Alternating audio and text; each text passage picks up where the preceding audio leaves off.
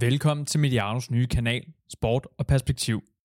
Det er kanalen for vores mere perspektiverende indhold. Denne udsendelse er produceret af Idrættens Analyseinstitut og udgivet i samarbejde med Mediano Media.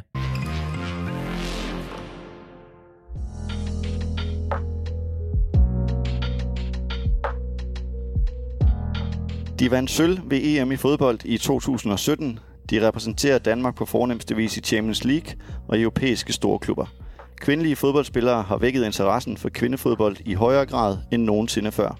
Men er det nok, og har DBU været dygtig nok til at udnytte EM-succesen for 2017 til at skabe større interesse for dansk kvindefodbold? Og hvor står dansk kvindefodbold egentlig henne her i lyset af coronakrisen? Og er potentialet så stort, som der hele tiden bliver talt om? Det er et par af de spørgsmål, vi forsøger at få besvaret i dagens udgave af Tillægstid, der er produceret af Idrættens Analyseinstitut. Og med mig i studiet til at besvare nogle af de spørgsmål, der er manden i front for det danske kvindelandshold, Lars Søndergaard. Velkommen til dig. Tak for det.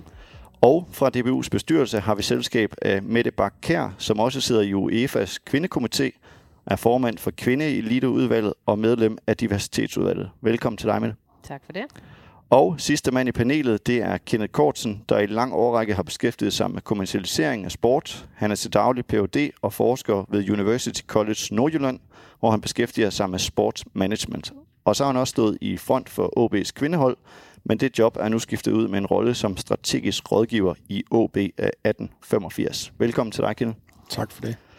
I dagens udsendelse havde jeg tænkt mig, at vi skulle se nærmere på coronakrisens indflydelse på dansk kvindefodbold. Vi skal også se nærmere på den danske kvindeliga, som har fået en ny kommerciel partner. Og så skal vi tale lidt om potentialet i kvindefodbold og de udfordringer, der ganske givet også er for at få løst det potentiale. Kenneth Kortsen, jeg starter lige over hos dig, og måske du sådan kan give os et kort rids over, hvordan situationen var for dansk kvindefodbold før coronakrisen, og så her 5-6 måneder senere i både sådan et økonomisk og kommercielt perspektiv. Jamen, jeg vil sige, problematikken omkring coronasituationen er jo ikke bare gældende for dansk kvindefodbold. Det er noget, som i den grad har skabt en presbold på hele idræts- og sportssektoren i Danmark, både i forhold til elitesport eller professionel sport, men også i forhold til breddesporten. Nu har jeg lavet et bogkapitel, som kommer ud her i slutningen af september, hvor jeg har snakket med en lang række folk, inklusiv vores landstræner Lars, der er med her i dag, men også folk fra klubberne. Og det er jo klart, at produktionsapparatet har stået stille i en periode på grund af nedlukningen her i Danmark, og der, hvor det for alvor har været en udfordring, det er jo særligt på sponsormarkedet, fordi sportens verden er jo en refleksion af det omkringliggende samfund, og når virksomhederne også bliver presset, så de her interessekroner, man smider efter sport og idræt i form af sponsorater, bliver jo også noget, som virksomhederne skal kigge på rent strategisk, og også i forhold til deres egen driftssituation, eller det her omkring going concern, som man siger med revisorsprog, at hvis der selv er driftsmæssige udfordringer i økonomisk henseende, så er sponsorater nok ikke det, man prioriterer allerførst. Og Mette Bak Kjær, som jeg nævnte indledningsvis, så sidder du i DBU's bestyrelse, og jeg tænker, at der har været rigeligt at se til der, også i forhold til coronakrisen. Men i dag skal det handle mest om, eller det skal handle om kvindefodbold. Hvordan har det været i forhold til kvindefodbolden at sidde i DBU's bestyrelse i den her periode? Det har vel ikke været anderledes end som ellers, vil jeg sige. Altså det, man kan konstatere, det er jo, som en af de få ligaer fik vi faktisk afsluttet vores turnering, hvilket jeg synes er meget, meget positivt og viser, at vi er kommet et skridt videre. Og der skal vi jo sige, at vi lægger os i slipstrøm på Divisionsforeningen og DBU, som har været med til at lave de protokollater, der skulle til, for at vi kunne få lov at spille. Vi har fået den her anerkendelse af, at vi bliver betragtet som professionel sport. Så i den henseende tænker jeg faktisk, at vi har taget et om ikke kvantespring, så i hvert fald et spring i forhold til den status, vi har i samfundet, og den opmærksomhed, vi har fået. Så ros til både organisationen DBU, men også specielt til, Divisionsforeningen, som har hjulpet os meget. De har jo en helt anden organisation, vi har. Vi kæmper, men vi er amatører endnu, selvom vi har en ligachef og andre ansatte også. Så jeg synes faktisk, vi har klaret det ganske okay. Vi kommer tilbage til ligaen lidt senere. Lars Søndergaard, du er jo manden, der skal udtage de her spillere, som skal repræsentere det danske kvindelandshold. Har det haft nogen indflydelse, den her coronakrise, i forhold til at være dansk landstræner? Ja, det var jo en mærkelig tid, som for alle andre også. Altså for mit vedkommende betød det jo, at der ikke var nogen kampe i weekenderne. Der var ikke nogen mulighed for at have de normale klub- og spillerbesøg, som man har som landstræner. Og det vi egentlig så frem til, altså kampene i kvalifikationen i april-juni, blev jo også aflyst som alt andet. Så på den måde var det jo en lidt død periode. Samtidig gav det så også en mulighed for lidt mere fordybelse i forhold til blandt andet A-landsholdet. Vi kom jo, da folk blev hjemsendt i Danmark, der kom vi jo direkte fra Algarve Cup, hvor vi har deltaget. Så det var sådan lidt mærkeligt at komme hjem til halvtomme lufthavne og så videre. Altså det var en helt anden virkelighed, end den vi kom fra, selvom vi selvfølgelig var bevidste om, hvad der skete. Men det gav mig så en mulighed for ekstra fordybelse i den her turnering. Hvad angår de taktiske ting, de enkelte spillerpræstationer, kig på hvordan og hvorledes skal vi gøre fremover. Så på den måde var det godt. Samtidig gav det mig også en mulighed for at gå dybere i selve kvindesektoren eller pigesektoren i DBU, helt ned fra U14-15, hvor eliteholdene egentlig starter. Og så var der selvfølgelig relativt mange telefonsamtaler. Altså jeg forsøgte jo virkelig at holde kontakt med pigerne, der er inde omkring landsholdet, fordi for dem var det jo også en meget, meget speciel situation. Nogle af dem røg jo næsten på en dags varsel hjem fra deres respektive klubber, og havde faktisk, nogle af dem havde jo meget, meget lidt kontakt med deres klubber på et tidspunkt. Så jeg forsøgte at snakke med dem, evalueret Algarve Cup, men også havde snakket med dem i forhold til, hvad der nu er, de kunne træne og så videre. Så der var egentlig nok at se til, men ikke det, man normalt gjorde. Og hvordan er det åbnet op nu her? Er der landsholdssamlinger igen, eller hvordan forholder det sig? Jamen, jeg står lige for og skal udtage det første landshold siden Algarve. Det blev udtaget på onsdag. Igen mærkeligt, ikke? Fordi selve UEFA har jo åbnet op for den her, at kvalifikationen kan fortsætte. Men vi skal til Bosnien, og vi skal til Malta. Og det er jo også lande, der er ramt af corona, ligesom mange andre. Men det kræver, at vi kommer ind i den her boble, som vi snakker om. Vi mødes i København mandag den 14. Og så er der jo egentlig ingen kontakt med andre. Vi bliver testet, vi flyver i charterfly til Bosnien, vi flyver videre til Malta. Vi kommer egentlig ikke i kontakt med nogen, udover vores modstandere, der også er testet. Så det bliver jo selvfølgelig en speciel ting, men alligevel så glæder vi os. Jeg tror også, spillerne glæder sig til at komme til at spille landskamp igen. Det bliver lidt interesseret i at høre om. Har man opjusteret så på landsholdsfolken, altså stabsmæssigt, for at kunne håndtere den her situation? Altså ikke i forhold til situationen, men heldigvis er der i den periode, som er gået, altså i den mellemliggende periode fra vi var ved Algarve Cup og under corona, er der forhandlet en ny landsholdsaftale på plads med Spillerforeningen og med pigerne og DBU. Og den gør, at pigerne har fået, eller vi har fået bedre muligheder, helt sikkert bedre muligheder for at klare os på internationale niveau, og forhåbentlig også klare os i forhold til nogle af de nationer, vi gerne vil sammenligne os med. Så på den måde har vi opgraderet tingene, så det skal jeg ikke klage over. Det er nok ikke kun på grund af corona, altså det er meget, fordi den aftale er faldet på plads. Som sagt, så skal vi også vende blikket, ikke lidt, men ret meget mod den danske kvindeliga, som jo også har en indflydelse på, hvordan det danske kvindelandshold kommer til at se ud. Og Ken Corsen, hvis vi skal kigge i sådan et helikopterperspektiv, hvilke problemstillinger har coronakrisen så medført, når vi kigger udelukkende på dansk kvindefodbold? en udfordring er jo den her coronakrise, fordi det gør noget ved mulighederne for indtægtsgenerering. Kvindefodbolden har, hvis man kigger over de seneste 5 år, haft et rigtig godt momentum.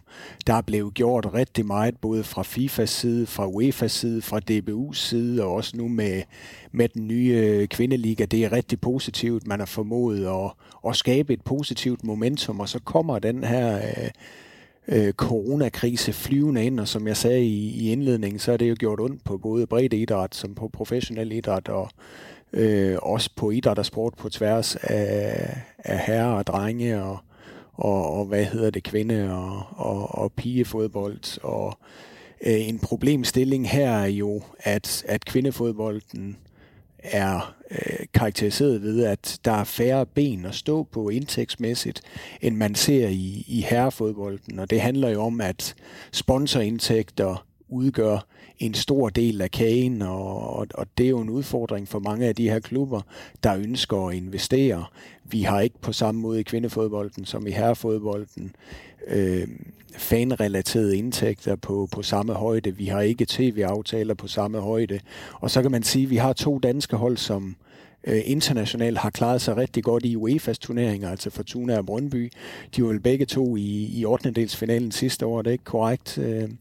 Og har man danske hold, der kommer i en 8. finale i Champions League på herresiden, så er det jo en gigantisk kapitalindsprøjtning til dansk fodbold, og det ser vi bare ikke på kvindesiden, og nogle af de internationale rapporter, der er lavet omkring transferøkonomien, viser jo også, at vi heller ikke får de her kapitaltilførsler ind i kvindefodbolden på samme måde, som vi ser det i herrefodbolden. Og så er vi tilbage til spørgsmålet omkring bæredygtigheden af produktet, og det bliver jo altid noget omkring sammenlignelighed, fordi jeg kan huske, vi havde en seance, et sponsorseminar, hvor jeg optrådte sammen med dig i øvrigt, Lars, og der er en advokat, der stiller spørgsmål omkring bæredygtigheden i kvindefodbold, og jeg siger, at der er selvfølgelig nogle udfordringer, men så skal vi også kigge på herrefodbolden i dansk øje med, ikke, hvor der i den grad også er driftsmæssige udfordringer, fordi gearingen rent økonomisk i forhold til spillerlønninger og transfers er det højere, og kigger vi på mange af herreklubberne, så er de jo også kørt med driftsunderskud. Jeg har jo selv i dagen også lavet undersøgelser, der viser, at der er vi oppe i en anselig milliardstørrelse, hvis vi kigger tilbage til 1995 og så frem til i dag i forhold til, hvad der er kommet ind. Så jeg synes, at det var en synd og en skam for sportens verden som helhed, men også særligt for kvindefodbolden, at den her coronakrise kom ind, men som Mette så er inde på, så får vi trods alt spillet turneringen færdig her i foråret, og det tror jeg var rigtig, rigtig vigtigt, og det kan jeg også selv ikke genkende til. Altså jeg var selv træner i OB på det tidspunkt. Vi var jo ikke nødvendigvis rykket op, hvis vi ikke havde spillet foråret, fordi så skulle der træffes afgørelser for skrivebordet, og hvad kunne man så blive enige om, og hvad med den sportslige retfærdighed? Det er jo også det, der er på spil, når vi snakker turneringsstrukturer, ikke?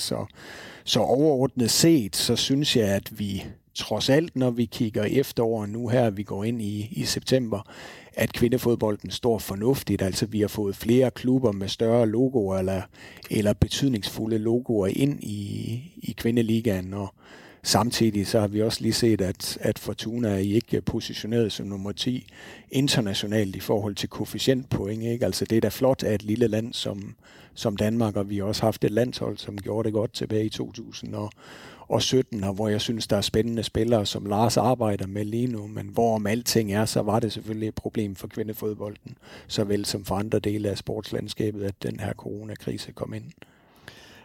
Mette Kenneth, han nævner her, at kvindefodbolden har færre ben at stå på. Er det noget, man har haft med inde i bestyrelsesarbejdet her under coronakrisen? Altså, er kvindefodbolden i Danmark sådan lidt mere skrøbelig?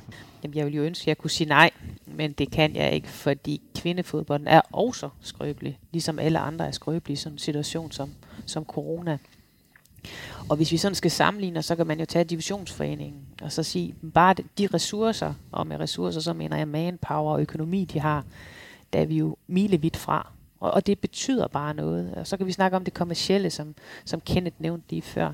Jamen, vi har jo slet ikke de økonomier hos os.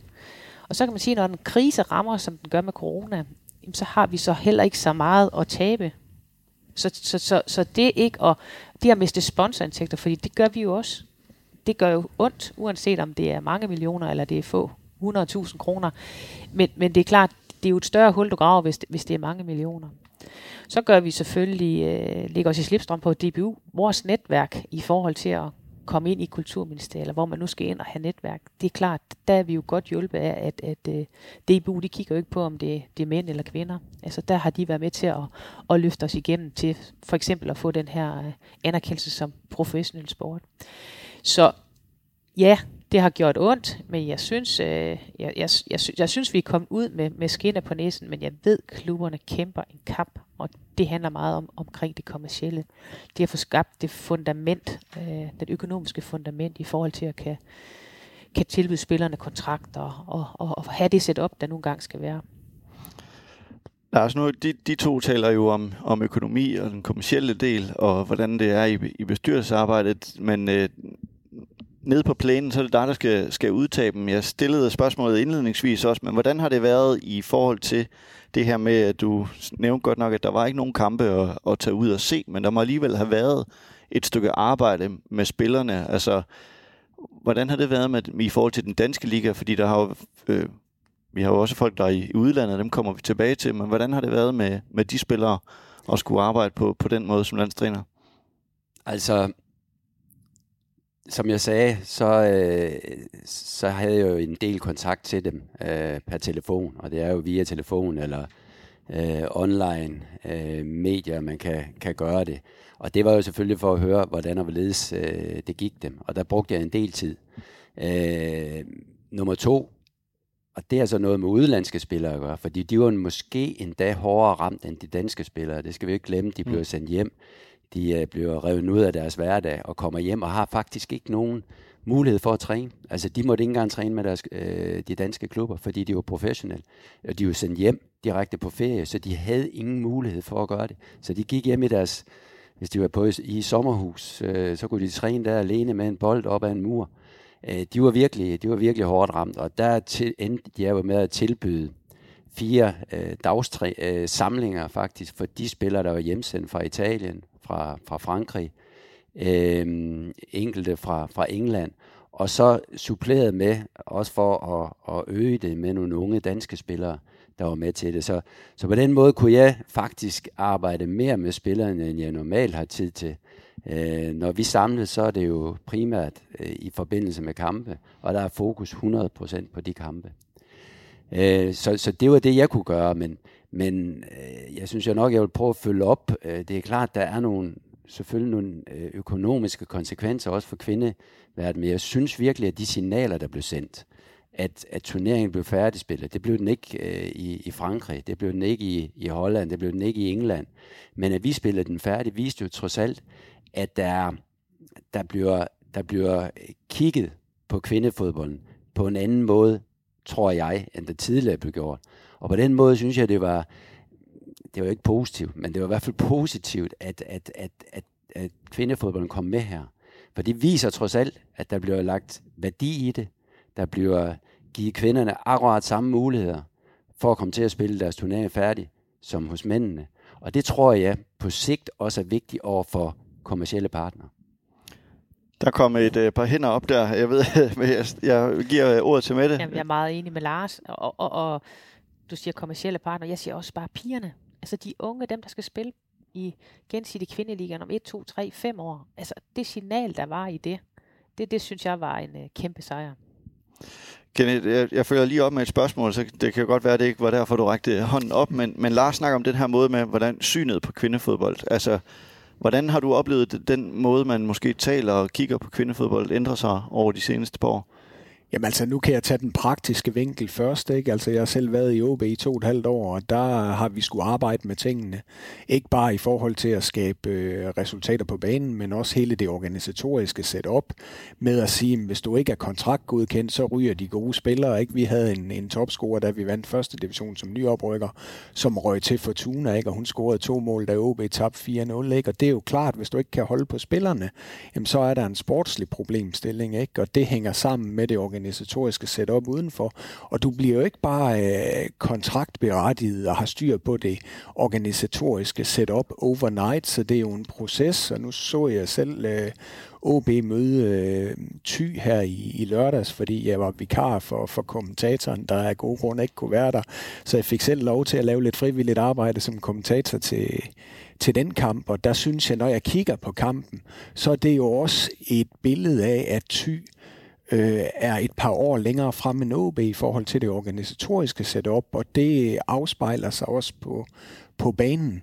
Men for egentlig lige at starte ved det, Lars har snakket om, og det Mette har snakket om, så er jeg meget enig, fordi den der proces med at arbejde på at professionalisere tingene, er jo også et spørgsmål om at jagte anerkendelse.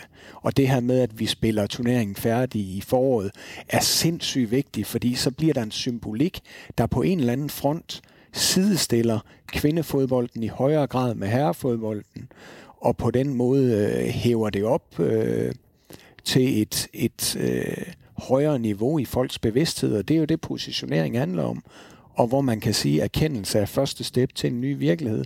Der er nogen, der har erkendt noget på højt niveau i fodbolden, både FIFA, UEFA, DBU, for år tilbage, og så har man sat gang i en bevægelse. Og den bevægelse har jo skabt en fremdrift, og det er det, vi kalder momentum, ikke? Så det synes jeg er vigtigt sådan ligesom at kigge på. Men der er stadigvæk masser af arbejde derude, og vi skal bygge på fundamentet, fordi som jeg var inde på i forhold til de økonomiske problemstillinger, så er det jo en problemstilling for kvindefodbolden, at jeg synes, hvis vi tager det som et produkt eller som en virksomhed, så er det noget i en etableringsfase stadigvæk, fordi det, at Fortuna og Brøndby er i 8. i Champions League, men ikke er i stand til for alvor at kapitalisere på det, det viser jo stadigvæk, at der er et stykke vej i forhold til at, for at bruge det ord, I selv bruger, professionalisere og kommercialisere tingene yderligere. Så det synes jeg er nogle vigtige perspektiver at få med. Lars? Brøndby og Fortuna ligger jo også der, hvor de ligger på grund af det historiske perspektiv, der ligger i det, at Danmark faktisk per tradition har haft kvindefodbold tidligere end mange andre nationer, eller også satset lidt mere på det, så den tradition afspejler sig sikkert i, at deres koefficient er større lige pt. Det er også klart, at vi bliver presset nu af andre lande, og en af grunden til det tror jeg jo også, at, og det ved Mette sikkert lidt bedre, end jeg gør, men der kommer jo også gruppespil nu i UEFA i Champions League. Altså det begynder at ligne mændenes mere og mere, og det gør det jo også, fordi der kommer flere og flere penge ind. Så hvis bare vi kan holde ved med topklubberne, så vil det også generere lidt penge. Det er så spørgsmålet, om det gruppespil kommer lidt for sent for vores hold. Det må vi håbe, de ikke gør, fordi det er klart med det samme, der kommer penge til nogle klubber, så kan det genereres ned igennem systemet, og det vil selvfølgelig være ekstremt vigtigt for dansk kvindefodbold. Hvordan oplever du den her snak om kvindefodbold, når du bevæger dig rundt og i det danske fodboldland? Altså har den ændret sig, eller er det stadig den klassisk kedelige om, at det ikke ligner herrefodbold, eller har synet på kvindefodbold ændret sig? Altså jeg synes, synet har ændret sig de sidste par år. Altså nu er jeg jo først kommet ind i 2018, start 2018, og jeg må ærligt erkende, på daværende tidspunkt vidste jeg ikke så meget om kvindefodbold. Og jeg hørte jo også meget om det. Det første, jeg blev spurgt om, da jeg blev ansat, det er jo reelt, hvorfor gør du det? Altså, hvorfor går du fra herreverden til kvindeverden? Og jeg svarer jo beredvilligt hver eneste gang. Men omvendt, jeg ser jo en helt vild professionalisme, selvom det stadigvæk er på amatørniveau, at spillerne ikke får penge for det. Men de spillere, der er derude, de er professionelle. De vil det der. Jeg ser også rigtig mange gode kampe derude. Jeg ser mange dygtige spillere også, når vi kigger på vores talenter. Vi har jo mange unge talenter, der virkelig kan noget, der også spiller underholdende fodbold, som når man kigger på det, så vil folk jo se, at det er underholdende. Og i går aften ser vi en Champions League-finale på tv. For 2 år siden var det næsten ikke, det var ikke realiserbart. Det ser vi nu, og vi ser også noget fint fodbold. Vi ser nogle gode enkeltpræstationer. Så jeg synes, at tiden er der, hvor vi godt kan snakke om, at der kommer flere ressourcer ind i fodbolden fra eksterne firmaer og så videre, fordi der er noget at bygge på, Og der er også en underholdningsværdi i det, selvom der nok stadigvæk er nogen, der på deres Twitter eller Facebook-sider vil latterliggøre kvindefodbold. Men det har virkelig sine rigtig positive sider. En del af den her proces, det er jo også, at den danske kvindeliga indgik en ny aftale med gensidig forsikring. Og Ken Kors, hvis du kort skal fortælle, hvad den her nye aftale er for den danske kvindeliga, hvad er det så? Jamen, det er først og fremmest en rigtig vigtig symbolværdi nu her at have en hovedsponsor, som man har landet. Og det er jo særligt vigtigt, at sådan en aftale er landet, frem for at man skal ud og skabe nye aftaler nu her i det klima, vi har økonomisk. Så det betyder da rigtig meget. Så skal man selvfølgelig kigge på og evaluere på det, og man skal kigge på tidsfaktoren i forhold til, hvad det er for nogle målsætninger, der relaterer sig til den sponsoraftale, og holde den op imod den tidligere aftale, både økonomisk som aktiveringsmæssigt, fordi det er jo også min pointe, at når der kommer kapital ind i en liga, så er det vigtigt at aktivere det. Altså det bliver jo et spørgsmål om at få det aktiveret bedst muligt i forhold til, at vi får et optimalt udbytte, men først og fremmest positivt, at aftalen er der. Men hvordan ser I på den her aftale? Kan man vide noget om den kapital, der er blevet tilført? Hvad tænker du? Jamen nu tænker jeg bare, jeg synes også, jeg har læst det sted, at det er en historisk aftale. Det er det også, men man kan sige, jeg er helt enig, der er enormt stor signalværdi i det. Men det, der måske er allervigtigste for ligaen, det er jo, at de er aktive. De går faktisk ind og aktiverer deres sponsorat på flere forskellige måder ved at hjælpe ligachefen, ved at komme ud og hjælpe ligaklubberne. De har holdt uddannelse om, hvordan man kan promovere sig selv noget bedre.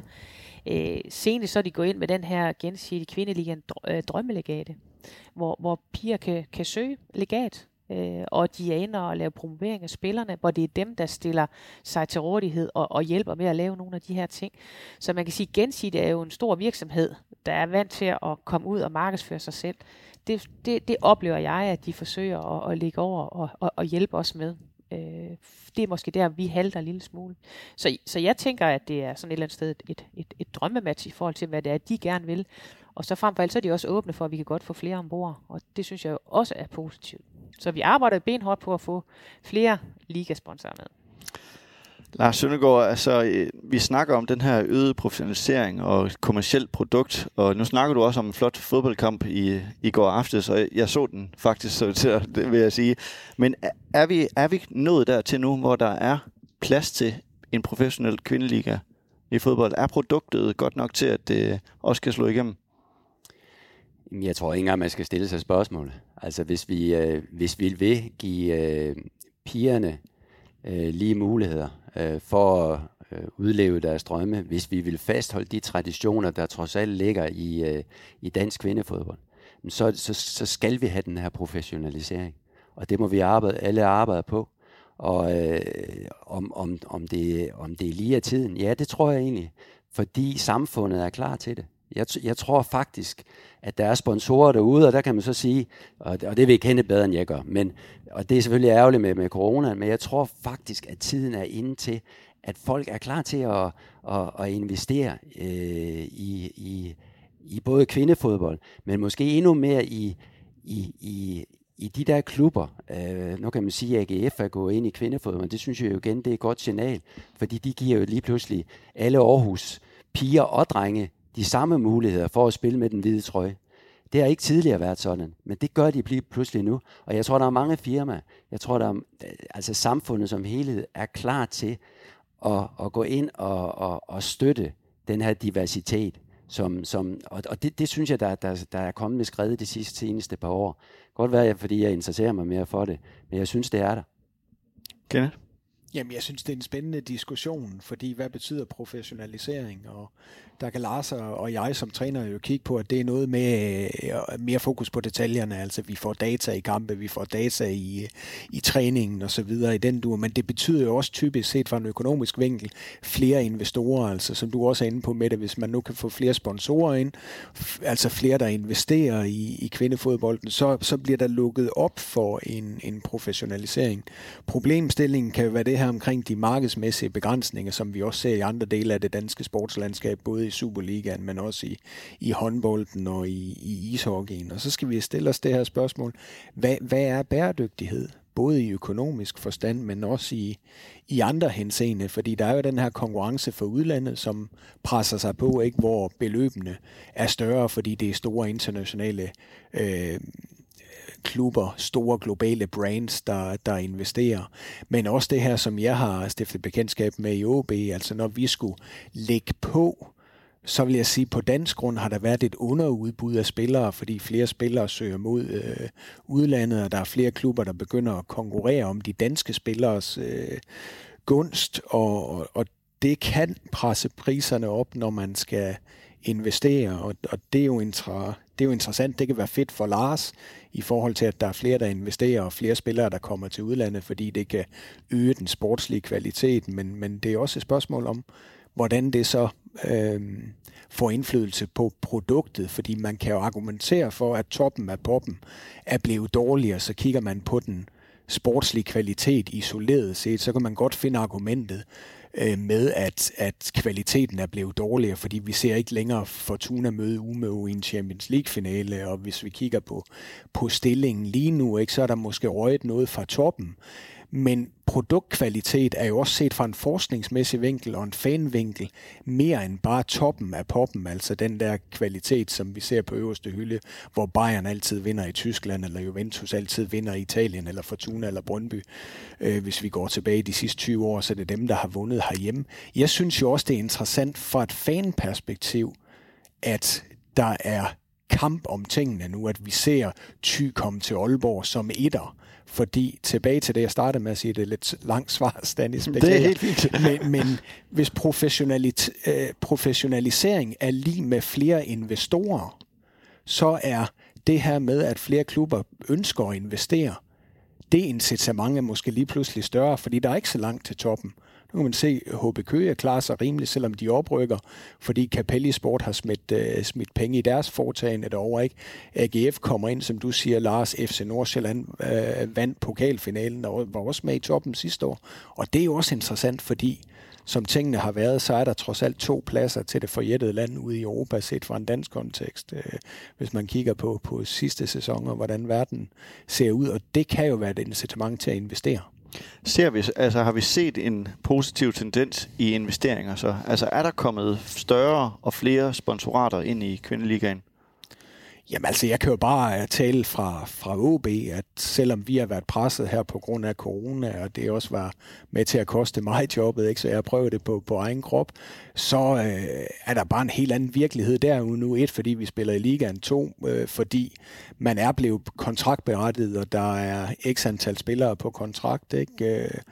Så det har jo været positivt, at der har været en interesse for elitefodbold på kvindesiden i Aalborg igen, ikke? Hvor tidligere der var det B52, der stod for det produkt, ikke? Men nu er OB kommet med, og det er vel at mærke uden støtte fra Superligaen, fordi det er to forskellige aktieselskaber, men alt andet lige, så er tingene jo bare presset nu på grund af corona på sponsor. Man kan jo også se i din klub med det, ikke? Der har også været fyringer på grund af Dana Cup, der bliver aflyst, og det er jo også der, hvor hvis vi kigger på indtægtssiden, at kvindeklubberne ud over sponsorater tjener jo også penge på de der sideevents, der følger med, hvad enten det er en Dana Cup i Hjørring, eller det er en Nørhalne Cup i OB, eller et Superliga-hold, der har nogle kampe, hvor pige-kvindeafdelingen også tjener penge ved at stå i boderne eller lignende. Mette, du havde en hånd op lige før. Nå, det var bare i forhold til diskussionen om, hvornår man er professionel. Altså, hvad er det, der skal til? Hvor jeg så tænker jeg også spillerne. Altså, i dag er vi jo faktisk har alle kontrakter. Og det kommer jo af, at vi har fået flere penge i kassen.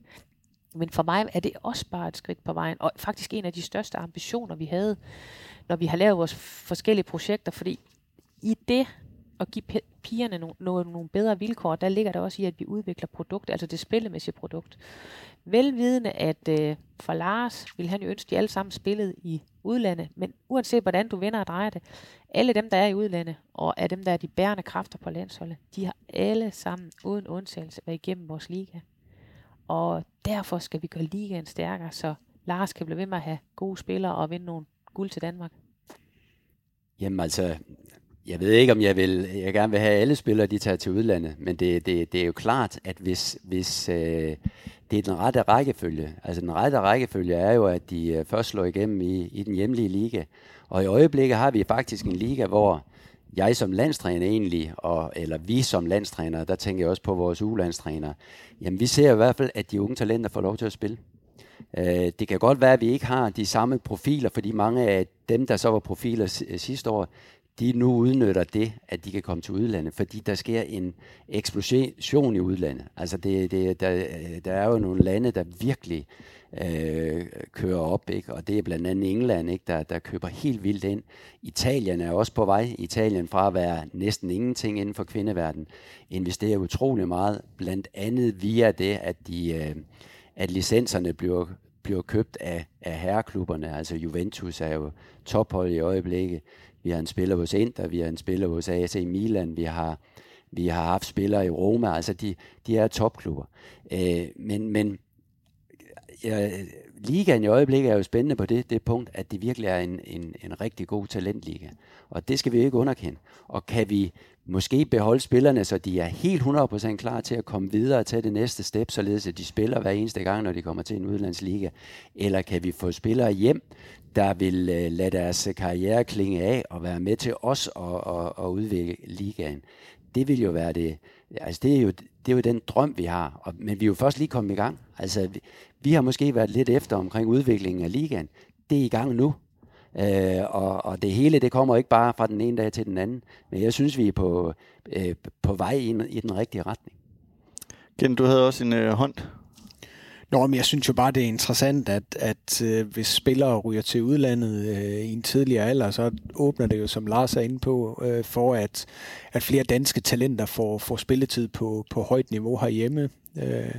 Og det styrker jo den samlede talentudvikling, og også det der med, at man som ung spiller har noget at stile efter. Altså hvis vi tager Brøndby, der på herresiden var i UEFA Cup semifinalen i 1991, der var 5 spillere for det hold, der tabte til Roma i semifinalen, som startede ind i EM-finalen året efter, og der er man bare ikke på herresiden længere. Og det er også noget af det, vi kommer til at se i kvindefodbolden, at ligaen i højere grad er blevet en udviklingsliga, men det gør jo så, at dem, der kommer ud og får spilletid, ikke, de bliver jo også modnet af den og styrket som fodboldspillere. Det åbner så op for, at vi kan få unge spillere ind, der får spilletid i en tidlig alder, og det kan jeg også se i vores vej til toppen. Jeg har haft spillere med på 16, ikke? Med det, I har en Emma Snærle, som er A-landsholdsspiller, som er ung og med stort potentiale. Man har, Kyl i Nordsjælland, ikke? Så der er nogle spændende talenter også i den danske andedam. Og det kan være, nu er der blevet henvist til Mettes klub et par gange. Hvad er det lige der for en klub? Det er Fortuna Hjørring. Det er Fortuna Hjørring. Godt.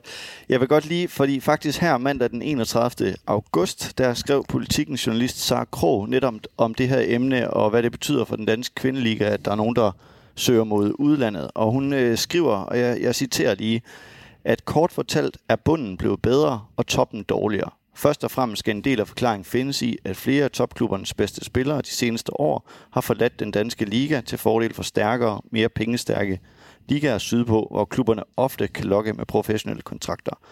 Lars Søndergaard, når man kigger ind i det som landstræner bredt set, så i udviklingen på dansk fodbold, er det så ikke et problem for udviklingen, hvis alle de dygtige spillere forlader ligaen? Nu tænker jeg på konkurrenceniveauet. Altså som landstræner, så der er jeg nødt til at sige nej. Altså i øjeblikket, hvis de spillere, de har nået deres top i Danmark, hvor de ikke rigtig bliver matchet mere, hvor de så begynder at gå lidt ned i kadence, det tror jeg nu egentlig ikke piger, de gør generelt, men så er det bedre, at de kommer videre, således de kan blive matchet i udlandet. Og bliver de matchet i udlandet, så er det jo rigtig godt og kan spille. De kommer til et godt træningsmiljø. De får den rette matchning. Så for de bedste er det selvfølgelig rigtig godt. Og for de næstbedste, der ligger ligaen lige nu til, at de får lov til at spille. Og det giver mange muligheder. Altså jeg synes jo, det er også noget med, at pigerne i øjeblikket, da jeg overtog som landstræner i 2018, der tror jeg, der var 8 i udlandet. Og nu er vi jo langt over 20-30 stykker er der i udlandet nu. Nogen søger jo jamen de søger jo også en oplevelse. Men de lever drømmen. Og derfor tror jeg også, at vi kan fastholde flere spillere af dem, der har stoppet. Fordi de måske, vi havde jo en del landsholdsspillere på U-plan.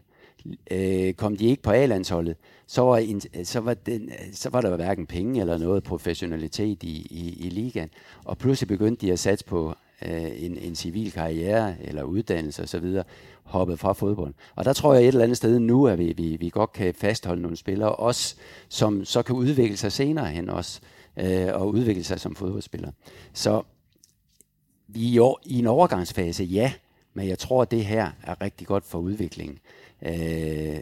Det er også rigtigt, at lige i øjeblikket er toppen af ligaen, det er nok den, der er blevet dårligere. Bunden er blevet løftet. Men jeg er sikker på, at også den øgede konkurrence og de andre ting, som jeg har sagt, det er med til at være med til at udvikle den liga i den rigtige retning. Og nu er vi ved den her liga med det, så har man jo også fået en tv-aftale, at kvindefodbolden bliver vist på den her kanal Sport Live, som så bliver en tilvalgskanal her efter 31. i 8. Hvordan forholder man sig til det i DBU? Man kan sige, det er der, vi er lige nu. Så det er der, vi har vores fokus. Altså, vi vil da gerne, at DR eller TV2 har kommet og sagt, hvor vi har lov at vise en af jeres kampe. Men der er vi ikke. Og så er klart, så prøver vi at lave aftale med dem, der har lyst til at vise noget kvindefodbold. Og vi er vældig glade og tilfredse med det samarbejde der, og det udvikles også hele tiden. Så for os er det okay. Okay, så drejer jeg selvfølgelig hovedet over til dig, fordi at en ting er, når man kan se den fodbold, som har været vist på den her Sport Live, og når man så ikke længere kan se den, så må interessen på en eller anden måde også smuldre en lille smule. Eller hvordan kigger du på det med sådan nogle sportsøkonomiske briller? Ja, med sportsøkonomiske briller, så kigger jeg på den her hellige treenighed, man har mellem DBU eller forbundet. Det kan jo så også være i forhold til, hvad FIFA og UEFA har gjort for at promovere kvindefodbolden. Så forbundet på den ene side, eller forbundene, og så det her med klubberne og divisionsforeningen på den anden side. Og så det tredje ben, som er så vigtigt i den her treenighed, det er jo de her fanintegrerende platforme. Hvad enten det er mediefladen, der bliver integreret og sådan ligesom hæver barren i forhold til tilgangen til produktet, men også sponsorer. Og så det her med det digitale eller live oplevelsen på stadion.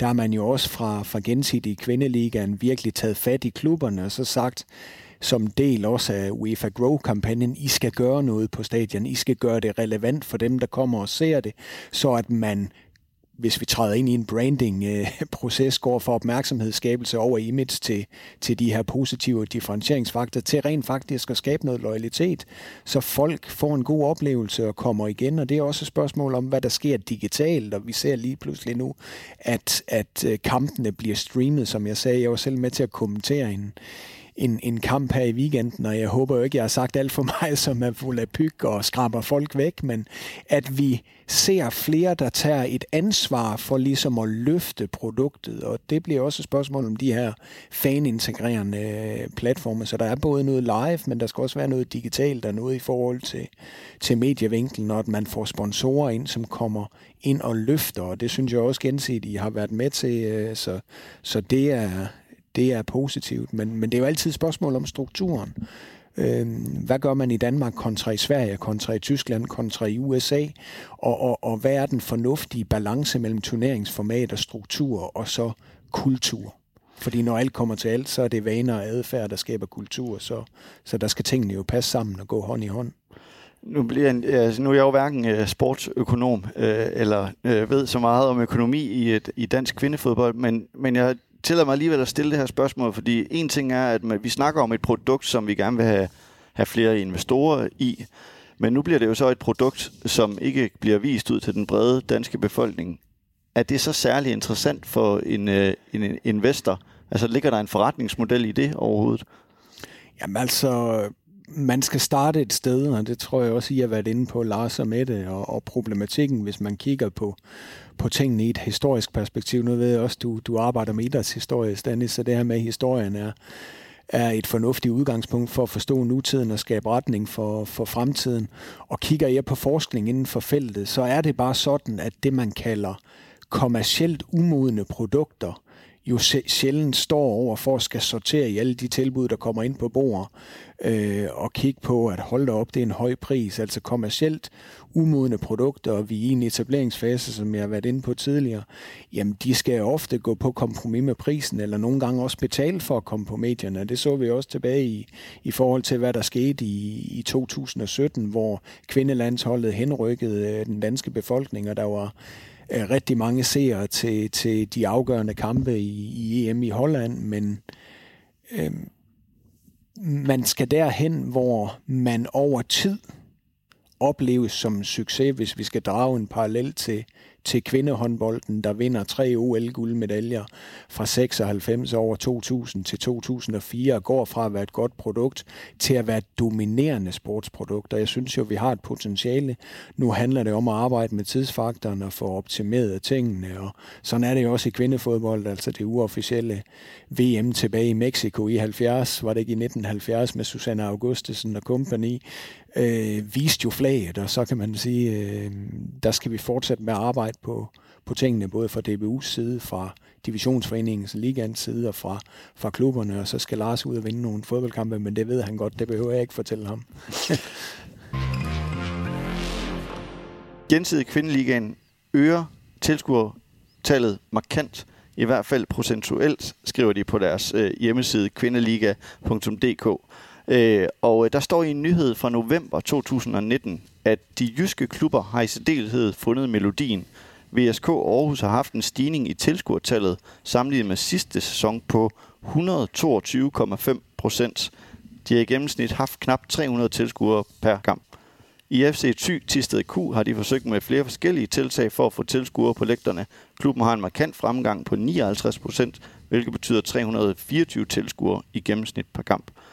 Og nu ved jeg godt, at jeg tapper ind i den her diskussion om kvindefodbold og herrefodbold, men procenterne er jo vilde, men selve tallet, tillader mig at være en lille smule fræk, er vel næsten ligegyldigt, eller hvad, Kenneth? Jamen det reflekterer i hvert fald, at der er forskelle i forretningsmodel og i størrelsesforhold, også markedsmæssigt, hvis vi sammenligner både kvindefodbolden med herrefodbolden, men også kvindefodbolden i Danmark med, hvad der sker i udlandet af tendenser. Så det er jo interessant i sig selv, men vi to, Stanis, har også i optakten snakket MLS eksempelvis, at de kører jo med et bestemt turneringsformat og en bestemt ligastruktur. Og det, der kendetegner MLS, fordi nu har jeg også kigget på den forskningsmæssigt, det er, at de har en rigtig lang investeringshorisont. Og det er også det, der nogle gange er på spil, når vi snakker sportsprodukter. Arbejder vi, som Capelli siger, nu kommer vi ind i HB Køge, og i løbet af et par år, så vil vi spille Champions League? Eller arbejder vi med dansk kvindefodbold som overordnet produkt, og har vi en horisont, som er langsigtet investeringsmæssigt? Altså, der snakker vi ikke 1 til 2 år, der snakker vi måske 5 eller om 10 år. Det synes jeg er en væsentlig forskel, også ressourcemæssigt. Men mit spørgsmål kunne også være stillet på den måde, selve tilskuerindtægter kan betyde meget lidt så i kvindeligaen. Ja, men det er jo klart, og det er jo betydeligt, hvis vi snakker en fremgang på 100 i sådan det store regnskab, men altså igen, man skal starte et sted, og man skal kigge på, hvad er markedet, og positive tal er bedre end negative tal, hvis man skal starte, men ja, altså det er jo også, altså det er jo det, der er en problematik i den internationale sportsøkonomi også, at går du tilbage til starten på Premier League, så var det de fanrelaterede indtægter, der fyldte, og kigger du på en klub som Everton i dag, en middelklub i Premier League, så snakker vi 10% i dag, hvor de er gået fra et gennemsnit på 2/3. Så det er jo igen det der med, at vi skal jo kigge på den samlede forretning, men altså selvfølgelig fans er det, der driver motoren, og der hæfter jeg mig først og fremmest ved, at der er fremgang. Det er jo altid positivt. Mette, du havde også en markering. Jamen, og det gør jeg jo også. Jeg hæfter mig med fremgangen, fordi taler det jo taknemmeligt, og vi kan jo vende og dreje det, som vi vil. Det, der er positivt især, synes jeg, det er, at vi er gået fra ikke at tage betaling til at tage betaling. Så det siger, at vi har opnået fremgang og betaling. Det synes jeg jo er en god pointe, lige at få med i den her diskussion i hvert fald. Så bare lige for lytteren, det har været sådan før, at man kunne komme gratis til kampe i Kvindeligaen, og i dag skal man betale en entré. Ja, det er fuldstændig korrekt. Det kan også være, at man har solgt kampen til en sponsor, som så inviterer ind.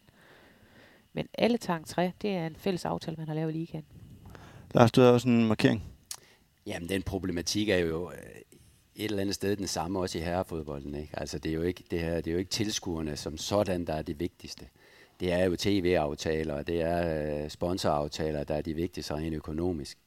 Jeg var i Manchester City på et tidspunkt, det for 1,5 år siden, da Nadia Nadim og Mia Jans spillede derovre. Der snakkede vi lidt om de her tilskuere, og Manchester City, som spiller på deres Academy-stadion med deres kvinder, og er jo et af topholdene derovre. Det ligger jo lige 100 meter på den anden side af Emirates Stadium. Nej, det er ikke Emirates Stadium. Etihad Stadium. Men de har jo også kun, hvad skal man sige, de har en 2-3.000 tilskuere, ikke? Hvor de jo sagde, at vi skal også have flere tilskuere. Det var til deres normale kampe. Vi skal også have flere tilskuere. Men hvis man så i England går ud og ser, og England per tradition, der går alle til fodbold.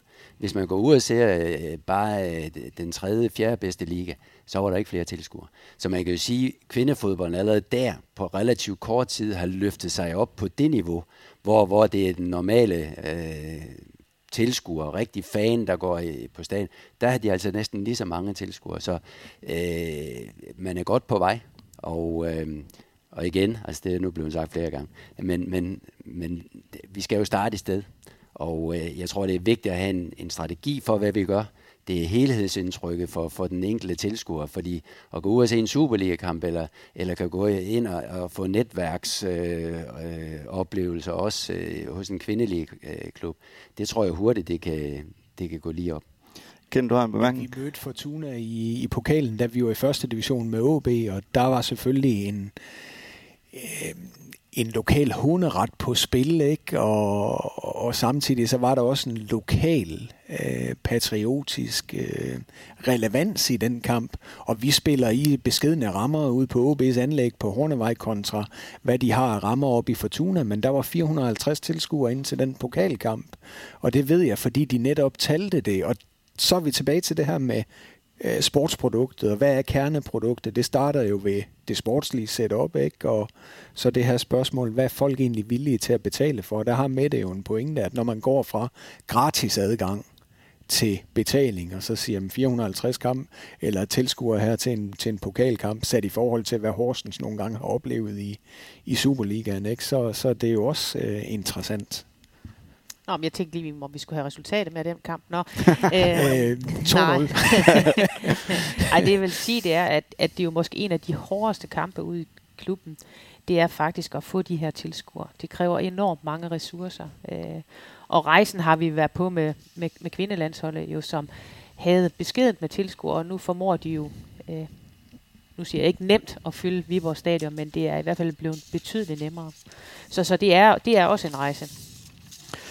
Lars, jeg hæftede mig lige ved noget, du sagde om dit besøg i Manchester, om at kvindeholdet ikke spillede samme sted som herreholdet. Det er måske ikke, fordi det kommer som en overraskelse for mig lige i Manchester City, men i et tidligere afsnit her på kanalen, der kiggede vi nærmere på DBU's rapport om diversitet i dansk fodbold, og hvor din nylig udpegede assistenttræner Christian Mørk påpegede, at nogle af de forskelle, der var i klubregi i forhold til at være dreng og pige, det var, at pigerne altid spillede på de dårlige baner, altså underforstået, at de blev nedprioriteret i dansk klubfodbold. Er det i virkeligheden ikke her, man også bør sætte ind, altså hvis man vil have en forståelse og opfattelse af, at kvindefodbold er lige så meget værd som herrefodbold, så må man da alt andet lige også kunne spille på de gode baner? Jamen, det er jo korrekt. Altså, jeg synes jo, det er en skandale, at det sker. Det må jeg bare sige. Og det er der, jeg tror, at vores samfund i øjeblikket er ved at ændre sig i en positivere retning, hvor der er lige muligheder for alle. Og det skal der bare være, og det ligger selvfølgelig også ude i klubberne. Der er sikkert også en grund til, at der er mange kvindeklubber eller pigeklubber, som egentlig har løsrevet sig fra herreklubber, fordi de har været vidne til de her ting her, og så har man valgt simpelthen selv at være herre i eget hus, eller kvinde i eget hus, og sørge for, at forholdene er i orden. Men jeg mener faktisk ikke, at vores samfund kan være tjent med det her. Og jeg mener, at det er en diskrimination ud over alt, og det mener jeg ingen klubber i øvrigt kan være tjent med. Og derfor, jeg tror, at der er en ændring derude. Så jeg tror et eller andet sted, at det her, det sker meget automatisk. Og jeg tror heller ikke, der er nogen sponsorer, der kan være tjent med hos større herreklubber, at der bliver gjort forskel. Jeg tror ikke, deres mærke kan være tjent med det. Og i den forbindelse, ikke, så er jeg jo spændt på, for eksempel, hvornår FCK de melder sig ind i kampen som kvindeklub også. Jeg ved godt, at KB, der laver de et kæmpe godt stykke arbejde omkring piger og pigefodbold. Men jeg kan jo ikke forstå, at byens klub ikke omhandler kvinder. Altså derfor er jeg spændt på, hvornår der sker noget der. Det er kun halvdelen af byen. Ja, og jeg tror jo, det er det, der er ved at ske i Danmark. Og jeg tror også, at de store herreklubber, de er allerede ved at komme med. AGF, Nordsjælland og så videre, HB Køge. Men jeg tror, at de kommer med også, og det tror jeg, det vil også være positivt alligevel jeg tror, det vil være positivt for selve vores varemærke, også udadtil. Men det er jo en af de ting, som I sikkert arbejder med i DBU, nemlig at gøre konkrete tiltag for, at forholdene de forbedrer sig for kvindelige fodboldspillere. Den her problematik med, at piger spiller på dårlige baner end drenge, hvor alvorligt tager man det i DBU's bestyrelse? Super alvorligt, fordi altså, der er jo evidens for det. Man har været ude at spørge, så det er jo sådan at der er nogen, der føler sådan, så det gør vi jo noget ved, og der sidder vi jo i nogle forskellige udvalg og arbejder og vil komme med nogle konkrete tiltag. DBU kan jo gribe i egen barm og gøre noget. Nu sagde Lars, at landsholdet havde fået nogle bedre vilkår, og sådan har DBU puttet penge ned i kvindeligaen. Men vi kan ikke gå ud og bestemme i klubberne. Men vi kan med vores adfærd i DBU forsøge at få det til at rasle ned igennem og sørge for, at klubberne ikke ser forskel på, om det er en dreng eller en pige, der spiller. Fordi for mig, så synes jeg som Lars, det kan da ikke, hvis du kommer med en søn og en datter, de skal da have lige muligheder for at få lov at spille fodbold. Så det ligger mig så fjert. Men det er jo kultur, og kultur, det ændrer du altså ikke overnight. Men jeg tror også, tiden er. Jeg oplever også en forandring, et krav på, at der skal ikke være forskel på drenge og piger. Og så snakker jeg ikke de voksne, så snakker jeg børnene. Og det tror jeg, vi kommer til at se i fremtiden, at det bliver helt naturligt, at der er lige vilkår på en helt anden måde, end der er i dag.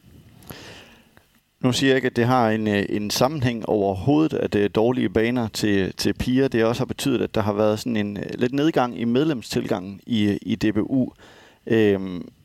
Kunne det ikke også være et sted at satse? Altså hvis vi ikke har nogen bredde i dansk fodbold, så får vi vel heller aldrig nogensinde en elite. Og jeg kigger over på Kenneth, fordi jeg har ham til at svare. Men det jeg mener, det er bare, at vi har set et fald i medlemstilgang. Det er ingen hemmelighed. DBU har også selv været ude med det her senest.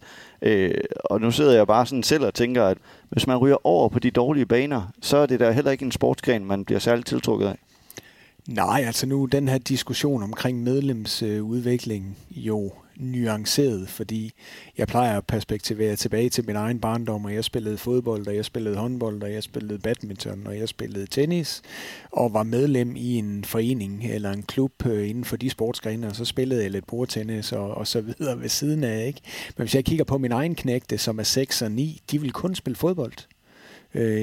Det synes jeg som forældre og sportsinteresseret, at det er en problemstilling, og så kan vi altid snakke talentudvikling og overføre bare ting. Det er ikke det handler om, men min pointe her er i forhold til medlemsudvikling.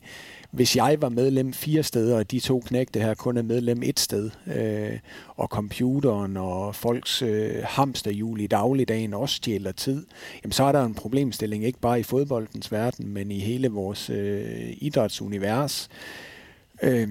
Og der kommer vi jo altid tilbage til, hvad det er for en oplevelse, vi giver børn og unge, og selvfølgelig er kerneproduktet så det vigtigste, altså hvad er det for nogle trænere, instruktører og ledere, de møder ude i klubberne, hvad gør man for at rekruttere dem, og når de så rekrutterer ind, så det vigtige, det er jo det her omkring fastholdelse. Og der skal kvindefodbolden, som al anden idræt, jo arbejde med at bygge på og skabe et positivt momentum og sørge for at etablere nogle fornuftige forhold. Altså nu kan jeg tale ud for vores egen virkelighed i OB, der synes jeg, at pigespillerne har i den tid, jeg har været træner, oplevet rigtig gode forhold, hvad angår baner og omklædningsfaciliteter og tøj og alt det her. Ikke? Altså vi spiller på rigtig gode træningsbaner. Vi har spillet på bane 1. Hvis den har været klar, har vi også spillet kampe på Superligaens træningsbane. Og jeg kunne også forestille mig, at man i løbet af efteråret måske kommer til at se kampe på stadion. Så jeg synes egentlig, der er en positiv tilgang i Aalborg, og jeg kan også se, altså Thy, de spiller på en rigtig god kampbane deroppe. Det samme er tilfældet i Hjørring. Det samme var tilfældet, da vi var i HB Køge. Så jeg synes, at man arbejder i den rigtige retning, men altså selvfølgelig er der brodne kar rundt omkring, og det er jo de brodne kar, vi skal have identificeret, og så arbejde i samme retning, både i forhold til at skabe fremdrift og momentum, men også sørge for, at signalværdien bliver guidende for den kultur, som skal være gældende i kvindefodbold, fordi det er der konteksten og vores fremtid formes. Mette, du fortalte mig også lige inden vi gik på, at der er et perspektiv omkring transfer i forhold til dansk kvindefodbold. Kan du ikke lige prøve at uddybe det? Jo. Altså, hvis du er en herrespiller, så kan du jo sælge en spiller, og så sender den klub, der køber nogle penge til den klub, der har udviklet spilleren, og der kan være penge, der ryger helt ned i systemet, altså de klubber, der har været med til at udvikle spilleren op igennem deres ungdom. Det findes ikke i kvindefodbold, og det har vi i UEFA lagt pres på FIFA, fordi beslutningen skal komme fra deres. Og faktisk i går var der en nyhed om, at de har sagt, at de forventer, at det kommer inden for et år. Og det vil så sige, at alle de spillere, der er røget til udlandet, der kunne vi, hvis det havde været vedtaget på det tidspunkt, have kanaliseret nogle penge tilbage til Danmark, som så kunne have brugt de penge til at udvikle de næste talenter. Så der er også en forretningsmodel i det. Men det jeg oplever, det er jo, at de her store klubber ude i Europa, som lige nu er meget, meget pengestærke, de har ikke en specielt stor interesse i at få det her indført. Så derfor så skal der lægges maksimal pres på, så vi får det op at stå. Okay. Jamen, jeg synes, det er en super god pointe, fordi problemet i fodboldøkonomien er, at der sidder rigtig mange derude, der er drevet af egen interesse. Og det er jo det, Mette er inde på her, ikke? At de store klubber, som ikke mangler ressourcer, de vil jo gerne forfordele sig selv. Og det er jo en problemstilling, hvis vi skal kapitalisere på vores fantastiske idræts- og sportsmodel i Danmark, som er bygget på noget andet end mange andre steder. Altså det her med vores foreningskultur og frivillige og så videre i den dur, ikke? Og der kunne det være fedt at få noget valuta, hvis vi er en udviklingsliga, der traditionelt set er dygtige til at udvikle talenter, og vi har et landshold, som i forhold til befolkningens størrelse klarer sig godt. Og så er vi tilbage til der, hvor vi startede, Stanis, at det her med professionalisering. Al sport handler jo om menneskelig performance. Fra spillere over trænere til ledere til fans, frivillige og kommercielle folk. Og der synes jeg jo trods alt, og det er ikke sådan for at sidde og klappe os selv på ryggen her i Danmark, men jeg synes, vi har en interessant idræts- og sportsmodel, hvor der er rigtig mange folk, der gør en kæmpe forskel. Lars? Jamen det er jo klart, med en træningskompensation vil jo også give endnu mere grund til at være rigtig dygtig på talentudviklingsområdet. Som jeg sagde før, vi er det, men vi er bare ikke gode nok, og vi kan fokusere endnu mere på det, og blive endnu bedre til det. Og hvis vi så får lidt penge ud af det, så er det jo fint. Og det er måske også det, der mangler, ikke kun træningskompensation. Vi mangler måske i fodbold, og det kan jo være, at den kommer en af de her dage, hvem ved, en rigtig transfer. Vi hører jo fra herreverdenen, altså så lang tid, at lad os nu sige, Messi ikke er blevet solgt, men så sker der jo ikke rigtig noget på transfermarkedet. Man er afhængig af, at der et eller andet sted sker et eller andet, og så bliver de der penge genereret ned igennem. Og det er selvfølgelig det, der mangler i øjeblikket på kvindesiden. Og man kan håbe på, at når det først starter, at de store klubber begynder, jamen så giver det også penge tilbage. Og så har vi i hvert fald en lidt bedre økonomi eller en forretningsmodel end tidligere. Og det er også det, man snakker om inden for forskning, altså de her trickle-down-effekter, som man kalder det inden for sportsøkonomien, ikke? Når Neymar bliver handlet fra Barcelona til Paris Saint-Germain, ikke? Jamen, så drypper det ned på udvalgte klubber, Borussia Dortmund, der sender Dembélé til en pris, de måske ellers ikke havde solgt. Og der havde det jo været interessant, hvis der var den her kompensation, og særligt måske i forhold til Harder, så er det jo et spørgsmål, om Lars skal til Chelsea på et tidspunkt og se hende, ikke? Det ved vi ikke, men det er da nogle rygter, der er floreret, og det kunne jo være interessant, hvis der så var noget, der kunne dryppe tilbage på danske klubber, som Mette er inde på. Nu er vi lidt nede i det konkrete fodbold ude i klubberne. Noget, jeg har selv haft min gang i både fodbold og så også håndbold, og noget af det, jeg altid har undret mig en smule over, det var, at jeg skiftede rigtig meget håndboldstørrelse i håndbold, og det samme skete på kvindesiden. De kom så bare aldrig helt op og spille med samme store håndbold, som jeg gjorde. Er det ikke en model, man kunne arbejde på i kvindefodbold? Jeg kigger egentlig nok mest på landstræneren her i forhold til, hvis man nu ikke spillede med den store femmer, men med en lavere bold, kunne man så ikke hæve det tekniske niveau i kvindefodbold? Altså, jeg har jo ikke prøvet, så jeg ved det faktisk ikke. Jeg har ingen erfaringer med det. Jeg synes heller ikke, det er der, de store problemer ligger. Jeg synes faktisk, der bliver spillet OK fodbold. Før VM sidste år var man også ude i en diskussion omkring, at vi skulle have mindre mål, fordi målmandsstandarden ikke var ret god. Og det var faktisk en Emma Hayes, manager i Chelsea, en af de mest kendte og også succesrige kvindetrænere, kan man sige, der var ude med det. Så oplever vi faktisk et VM, hvor vi ser rigtig, rigtig dygtige målmænd, der sagtens kan klare sig inden for målets rammer. Noget af det første, jeg fik at vide, da jeg kom ind i kvindeverdenen, var også en lang aflevering, og det er jo selvfølgelig noget med bolden at gøre. At det var svært at lære piger og kvinder den der diagonalaflevering. Men jeg må også sige, at i dag ser jeg også fantastiske diagonalpasninger. Jeg tror meget, at det drejer sig om at træne ting. Det er min egen holdning. Så altså jeg føler samtidig lidt af, jeg tror, det er noget andet. Vi skal selvfølgelig se kvindefodbold som kvindefodbold. At det ikke er det samme. Ligesom man fandt ud af med håndbolden, hvor man godt kunne skelne og se de der positive ting, der er i kvindefodbold. Og så lad dem spille. Og der tror jeg egentlig, spillet er fint nok. Og som jeg sagde, jeg startede med at sige, jamen altså, der bliver spillet kampe på højt niveau med de regler, med den bold, der er. Det, man kan kigge på, det er måske støvler, det er man jo også ved at undersøge. Der kunne jeg jo godt forestille, at der var en forskel, men det ændrer jo ikke sådan rammerne omkring fodboldspillet. Og så vil jeg jo igen sige, at altså, vi har måske Danmarks mest omtalte fodboldspiller i øjeblikket, hun er altså kvinde, og gør det med hendes fysiske formåen, fordi hun er jo ikke en stor pige, hun er jo mere en elegant pige, men hun kan både sparke langt, head godt, kan faktisk de mest ting med en bold. Jeg tænker, det er Pernille Harder, vi snakker om. Og hvis det ikke er, så er det interessant, hvem du så nævner. Ja, så er det jo spændende. Ja. Kenneth, du havde en markering. Jamen, det var fordi, jeg selv lavede en forskningsbaseret artikel, der blev publiceret i Soccer and Society tilbage i 14 eller 15, omkring det her med en bold. Fordi når vi kigger på sportsproduktet, så er kerneproduktet jo også præget af bolden. Altså i tennis, der er også nogle ændringer. Der spiller man bedst af 3 i kvindetennis, men bedst af 5 i herresæt-tennis. Der er noget med højden på kurven i basket. Der er noget med bolden i kvindehåndbold.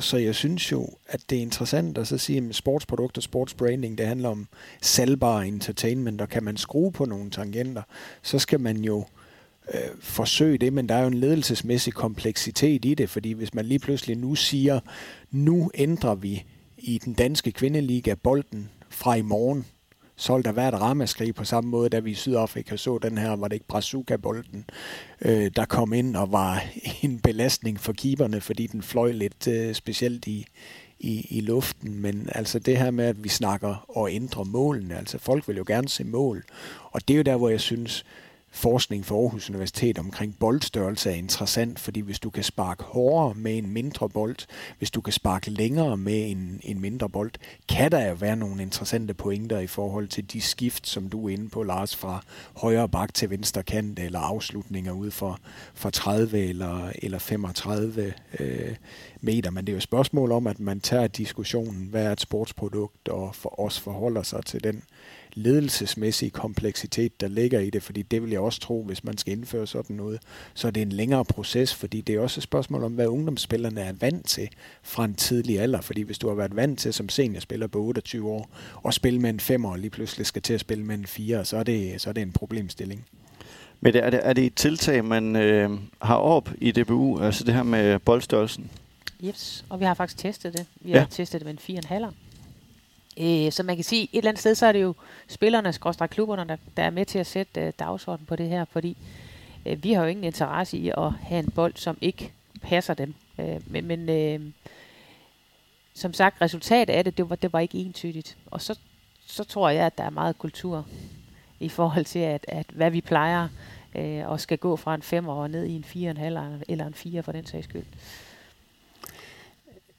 Jeg synes jo, vi skal allerførst fokusere på de rammer, der er omkring fodbold.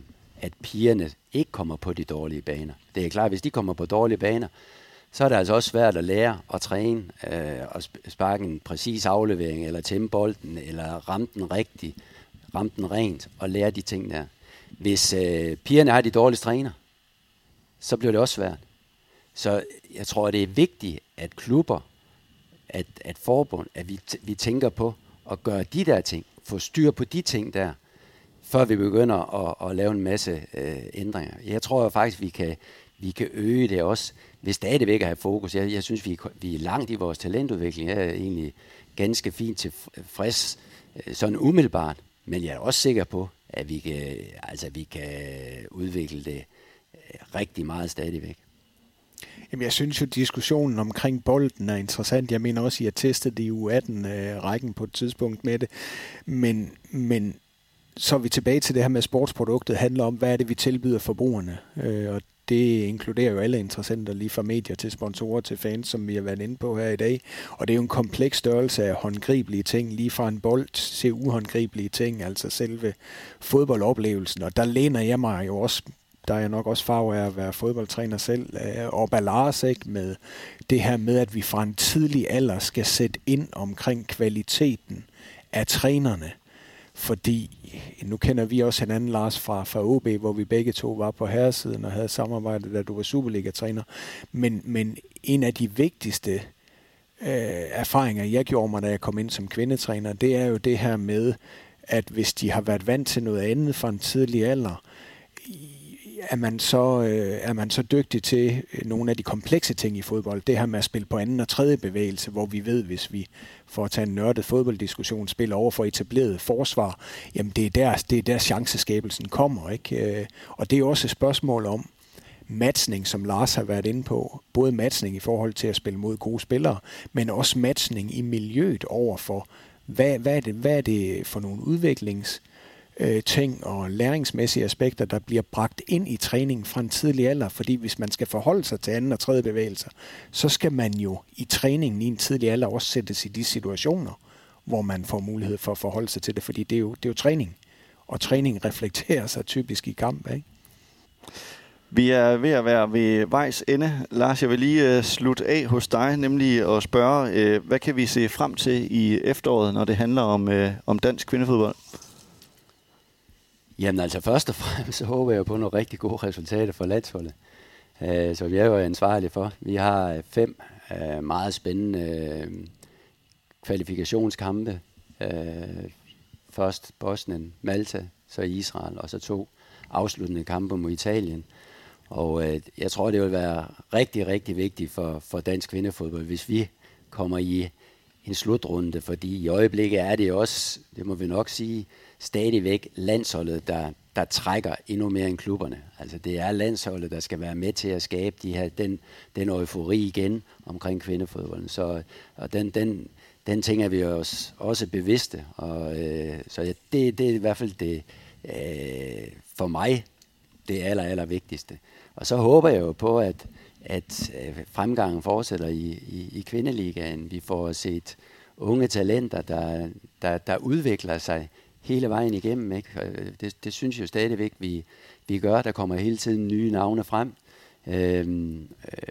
Kenneth nævnte det med Snærle, ikke? Men altså, hun er jo 18-19 år, ikke? Altså, hun kom frem som 17-årig og har spillet en del landskampe allerede. Men det viser, der kommer jo hele tiden nye navne ind. For dem, der forlader os, der kommer nye navne ind, og kunne det bare fortsætte, så synes jeg, at tingene ser positive ud. Det vil jeg være de sidste ord her for i dag, og så vil jeg sige tak til jer alle tre, fordi I havde lyst til at være med. Tak til jer, der lyttede med derude helt til slut. Husk at hoppe ind på kanalen Mediano Sport og Perspektiv og abonnere på kanalen, så vil der snart være nye udsendelser i dit feed. Vi høres ved.